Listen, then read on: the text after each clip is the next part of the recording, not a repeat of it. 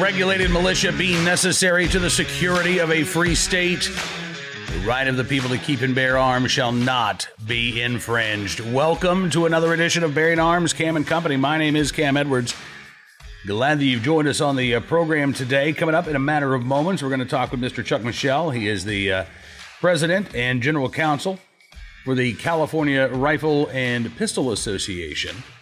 We're going to be talking about a case out of the Ninth Circuit Court of Appeals, a case I guess that's been in, it's not out of yet. In fact, it is still in the Ninth Circuit Court of Appeals. The case of Duncan versus Becerra, a challenge to California's magazine ban. That's right, ban on magazines that can hold more than 10 rounds. Originally, this ban was put in place, I believe, back in the 1990s, and there was a grandfather clause, so you cannot buy a magazine that could hold more than 10 rounds of ammunition. But if you owned one, you could keep it. That changed a few years ago. California lawmakers decided that no. Actually, even if you've owned these magazines for, well over a decade, we want you to get rid of them. Yeah, either take them out of state, either hand them over, but you can't keep them. That law was challenged, and a U.S. District Court judge ruled that the ban was unconstitutional. The case was then appealed by the state of California up to the Ninth Circuit, where a three-judge panel affirmed that lower court decision, ruling that California's magazine ban violated the constitutional rights of Californians. Now the Ninth Circuit is going to take another crack at this. An en banc review has been granted, which means a broader panel of judges on the Ninth Circuit will reconsider this case. Ultimately, of course, the goal is to get this case to the Supreme Court. But we're going to talk with Chuck Michel about what this en banc decision might mean, as well as a couple of other cases that are still percolating in the Ninth Circuit. You've got Rohde versus Becerra. That is a challenge to the background check requirements on ammunition sales in the state, as well as a ban on Californians actually buying ammunition out of the side of the state of California and then bringing it in to the state. We may even touch on the case Young versus Hawaii. That's not a case that Chuck is involved in. He's not the attorney of record there, but this is another Ninth Circuit case. We've been waiting more than 100 days, actually, for the Ninth Circuit to issue its en banc opinion in Young versus Hawaii. That case deals with the right to carry, specifically challenging Hawaii's ban on open carry without a license that the state of Hawaii does not give anyone. And so in essence, with concealed carry and open carry theoretically allowed, but practically speaking prohibited, this may be a good vehicle for the Supreme Court to weigh in on our right not just to keep, but our right to bear arms. So a lot to talk about with Chuck Michel. Let's get started. Take a look and a listen. Hey, Chuck, thanks so much, sir, for coming on the program. It's good talking with you today. Always a pleasure, Cam. Glad to be here. And there's no shortage of things to talk about, but let's get started with the Ninth Circuit's decision to rehear the Duncan versus Becerra case. This is the magazine ban challenge in California. Was this expected? Were you anticipating any other decision other than the Ninth Circuit saying, all right, we want to take another look at this? Well, we were hopeful, but realistically, there are some leaders on the Ninth Circuit Court, Justice Thomas among them, who really have been very, very active in fighting against any expansion of Second Amendment protections. They want to basically give us a Second Amendment with no teeth, and all of the decisions that they've handed down so far have effectively advanced that sort of an agenda. The refreshing thing about the three-judge panel ruling in the Duncan case was that they finally saw the light, so to speak. They recognized that the government should be held to its duty of proving that a law that restricts your right to keep and bear arms has to actually accomplish something, and the government's the one that has to prove that it does. So we were hopeful that they would recognize the wisdom in that three-judge panel ruling, but not surprised when they didn't. And so now we'll see what happens. It's not a foregone conclusion that we'll get so many hostile judges that we won't be able to win in the Ninth Circuit en banc, because the Trump administration has changed the balance there fairly significantly. But I'm afraid that it is going to come down to sort of the luck of the draw on what 11-judge panel we get for the en banc hearing. Yeah, and as you say, the Ninth Circuit is not the court that it was 4 or 5 years ago. There is not quite 50-50 parity between Republican-appointed judges and Democrat-appointed judges. And, of course, you have some Republican-appointed judges who've, gone against the desires of gun owners. You've actually had, some Democrat appointees that have been able to treat the Second Amendment as a real right. So, but again, as you say, the balance certainly looks a lot better than it did a few years ago. But as you say, Chuck, obviously your position is the magazine ban is unconstitutional. California's position is, well, no, it's not. So now we get into the question of, all right, well, how do these courts decide whether or not these laws are an infringement or an unconstitutional burden on the part of gun owners? And then it gets back to, what standard of review is being used here, right? And this is something that the Supreme Court has, we've heard from, folks like Justice Thomas, Justice Gorsuch, Justice Alito, that these lower courts are misreading the Heller decision, they're misreading McDonald, and they're basically taking an approach that approves every gun control law under the attitude of, well, if the government wants it, they must have a good reason for it. Yeah, this was Justice Scalia saw this coming in the Heller decision when the dissents in that case argued for some kind of a watered down standard of review, and he said that's not going to fly. You can't do that.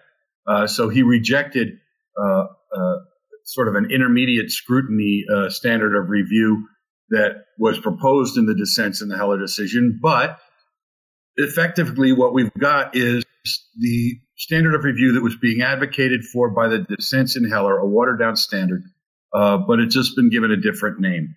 So now it's the same kind of interest balancing test that Scalia warned against, where judges can basically put their finger on the thumb, or their thumb on the scales, I should say, of the decision, and just find that they're that it's outside the scope of the Second Amendment's protections to begin with, or that when you do some interest balancing, public safety outweighs everything. I mean, it's just very easy to manipulate. And Justice Scalia saw that in the Heller decision. But we've been fighting for, since 2008 to get the courts to respect what he said and to apply a standard of review when you're considering a constitutional challenge to a gun control law that actually respects the Second Amendment and doesn't treat it like, as Justice Thomas said, a second-class right.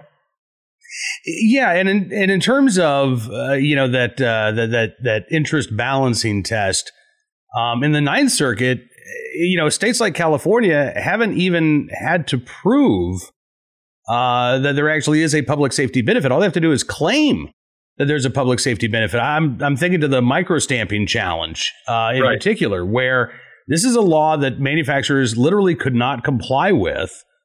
There's no evidence that it had reduced violent crime. There was a lot of evidence that it reduced the ability of legal gun owners to acquire commonly owned firearms elsewhere across the United States. And the Ninth Circuit basically just said, well, it doesn't even really matter if it's a bad law. If it's a bad law, they can always repeal it. But they say that they need it, so we should let them have it.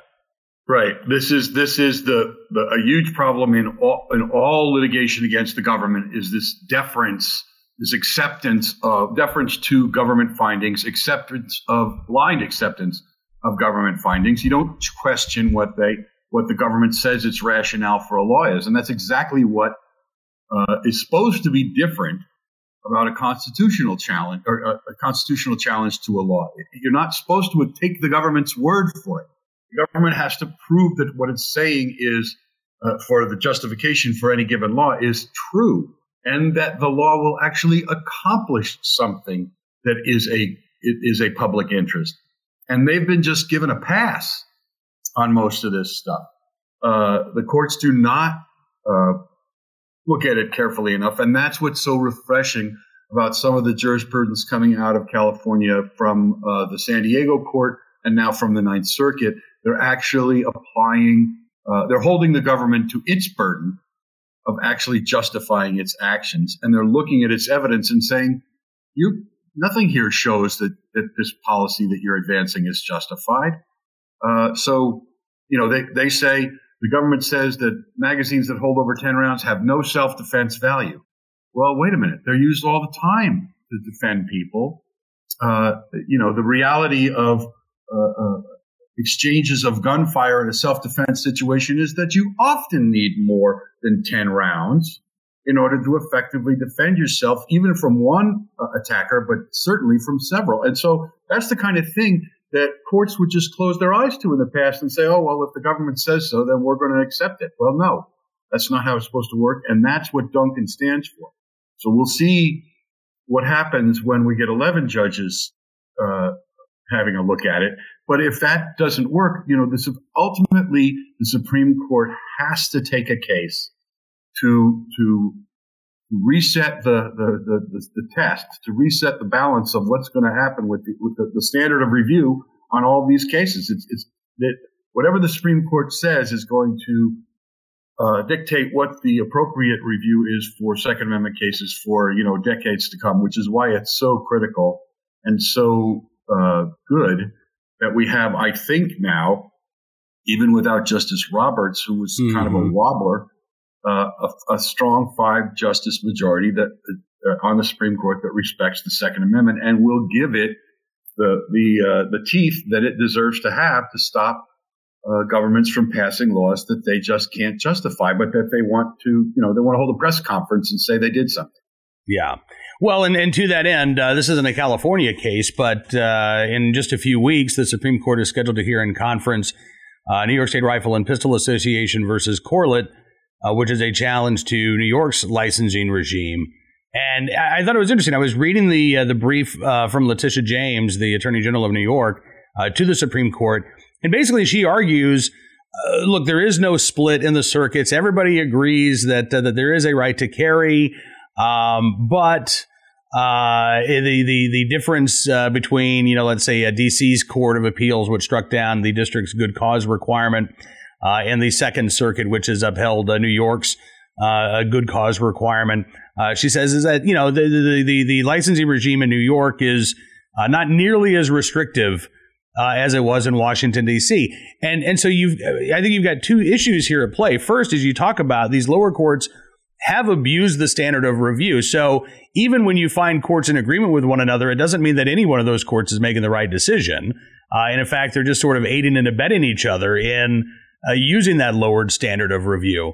But secondly, this idea that, well, because our law looks a little bit different than DC's law, then there are some sort of fundamental differences here.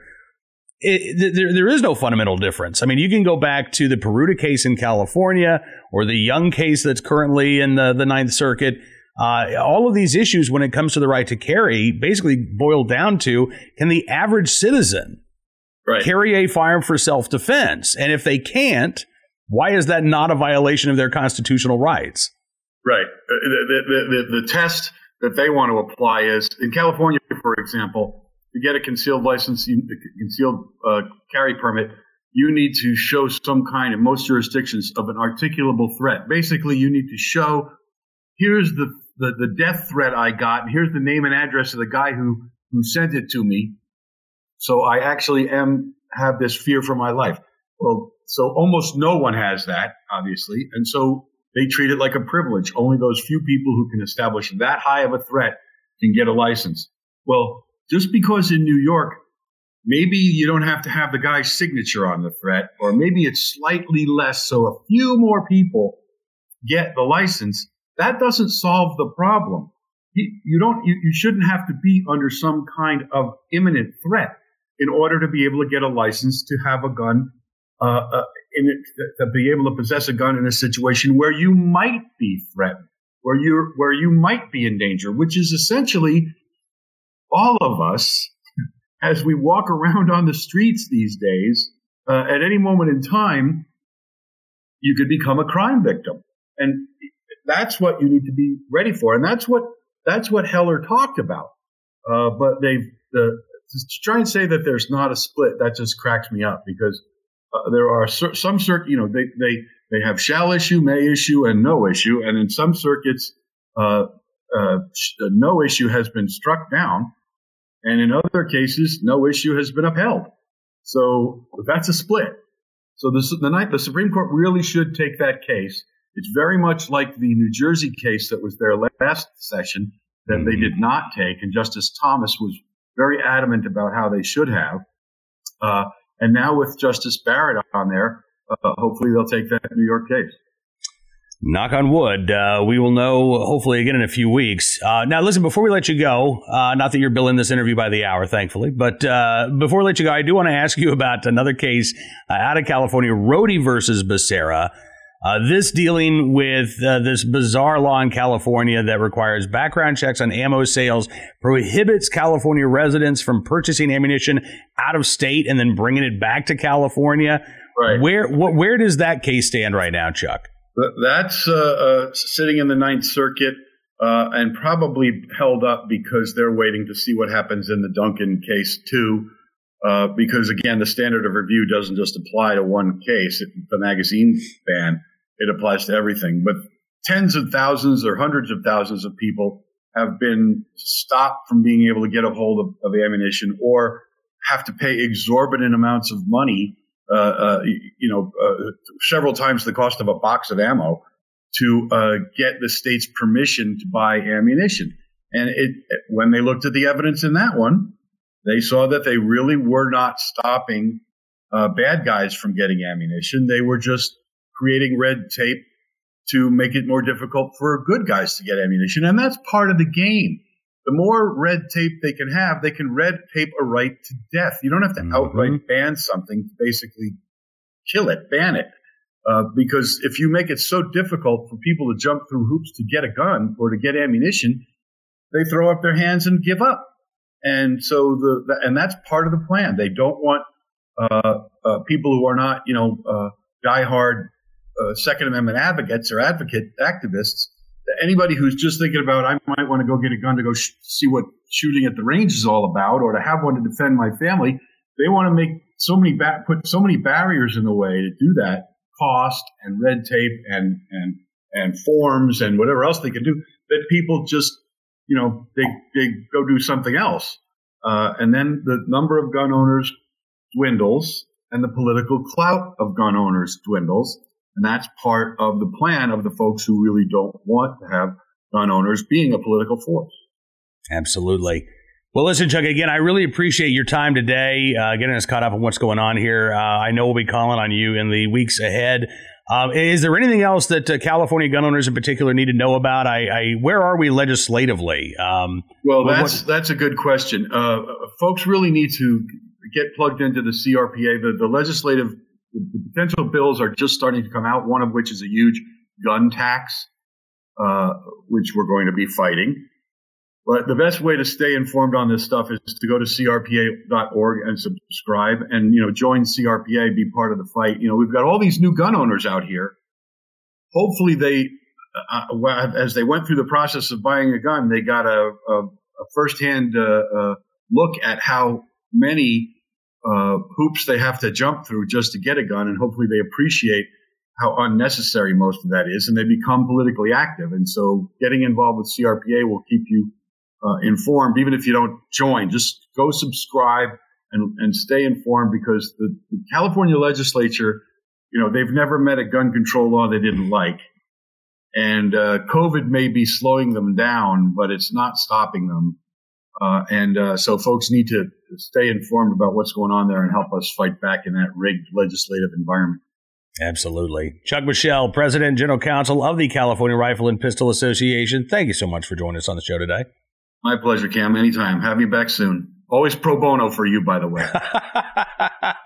I appreciate that, my friend. We'll talk soon. Appreciate Chuck joining us on the program, crpa.org. That is the website. They also have, by the way, a fantastic magazine. You remember what magazines are? The glossy things you read, and they got fantastic magazine, Firing Line. I actually am a subscriber. I get it in my mailbox. There is all kinds of great information. So truly, if you are a California gun owner, I urge you to support the CRPA. In fact, if you're not a California gun owner and you've got a couple of bucks to kick into a Second Amendment organization that is fighting the good fight on very unfavorable terrain, I would encourage you to join the California Rifle and Pistol Association as a member as well. All right, let's get now to today's Armed Citizen story, our good deed of the day, our recidivist report. We will start there with a case out of Kalamazoo, Michigan, where a man charged with shooting a domestic violence victim has been sentenced to probation and time served.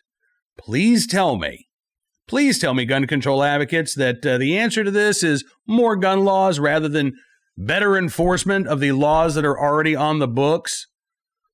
This is unreal. 24-year-old Juan Cortez Richards pleaded guilty on January the 12th to domestic violence, third offense, by the way. Still gets probation and time served. And an assault charge, along with 2 weapons felony firearms charges, were dismissed. A witness intimidation charge was dismissed as well. The agreement, according to MLive.com, stipulated that Richards, who had already served 240 days in jail in the case, would serve no more jail time relative to the charges as long as he adheres to the rules of his probation. The circuit judge in this case, Pamela Lightfoot, said she wasn't happy with the agreement when she sentenced Richards yesterday, Tuesday, March the 2nd. She said, quote, "I know that there's an agreement here, and I'm not thrilled with it." Well, who would be? I mean, other than Richards, who gets a slap on the wrist for a third domestic violence offense. Richards violated no contact orders involving his victim twice last June while he was out on bond. He was told he cannot be within 1,000 feet of the victim, her residence, place of employment, or school. He was ordered to undergo anger management, domestic violence counseling as part of the probation that he was sentenced to on Tuesday. Prior to the sentence being issued, Richards' defense attorney argued to the judge that the victim in this case had contacted Richards multiple times, stating that she had lied during his preliminary hearing and that he had filed a signed affidavit from her stating as such. The defense attorney said, "We can't look at testimony based on someone's word who then says that they're lying. Several allegations in the case could be corroborated only by the alleged victim." Well, yeah, given the fact that there was witness intimidation charges in this case, can we really be sure that she's telling the truth now? Or perhaps that she was intimidated by Richards into signing an affidavit containing falsehoods? This is just ridiculous. Absolutely ridiculous.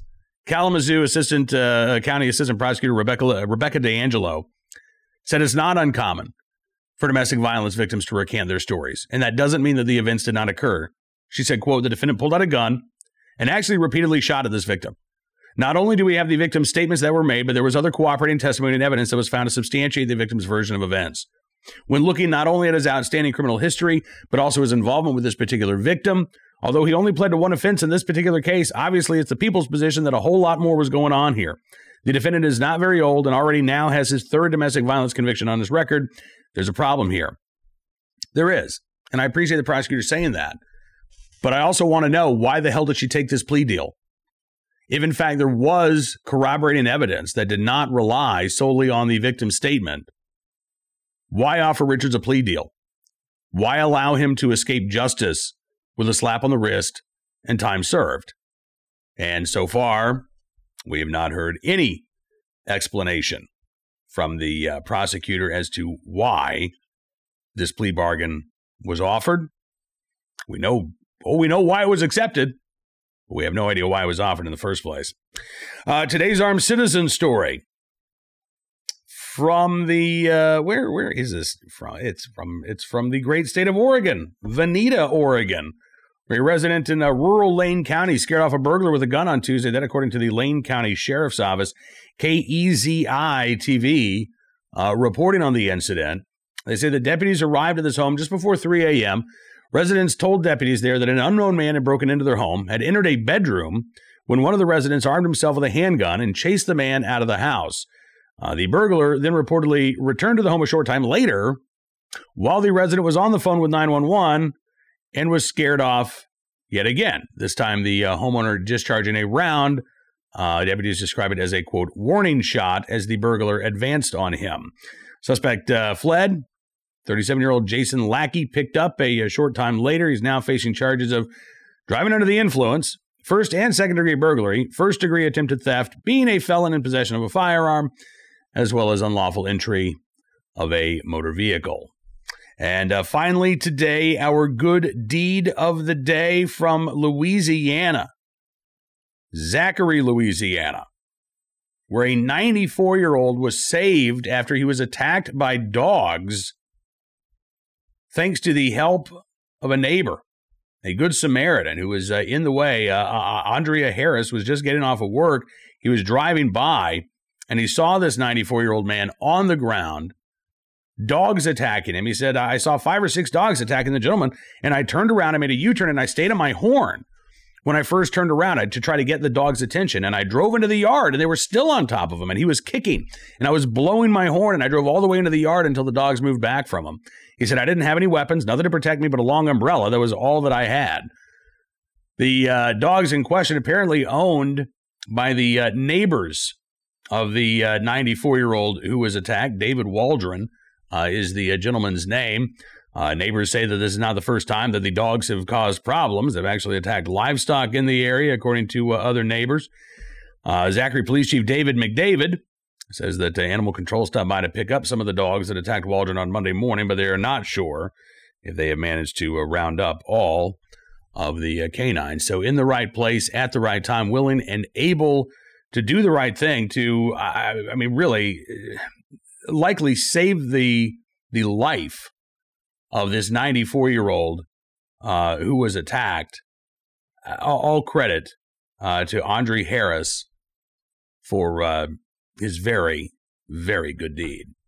All right, that is going to do it for this edition of Bearing Arms, Cam & Company. I want to thank you for being a part of the program, as always. Tomorrow, scheduled to speak with Mr. Philip Smith. He is the head of the National African American Gun Association, and looking forward to our conversation. Don't forget, you can subscribe to Town Hall Media on YouTube. That way you'll never miss a Bearing Arms, Cam & Company. You can also subscribe on Rumble to Bearing Arms, Cam & Company, or Apple Podcasts, Amazon Podcasts, Spotify, SoundCloud, Stitcher, townhall.com's podcast page as well. We try to make it very easy for you to access the program, and we certainly do appreciate your support. Until we talk again, be well. No. See, I almost got ahead of myself. Be well. Be safe. And be free.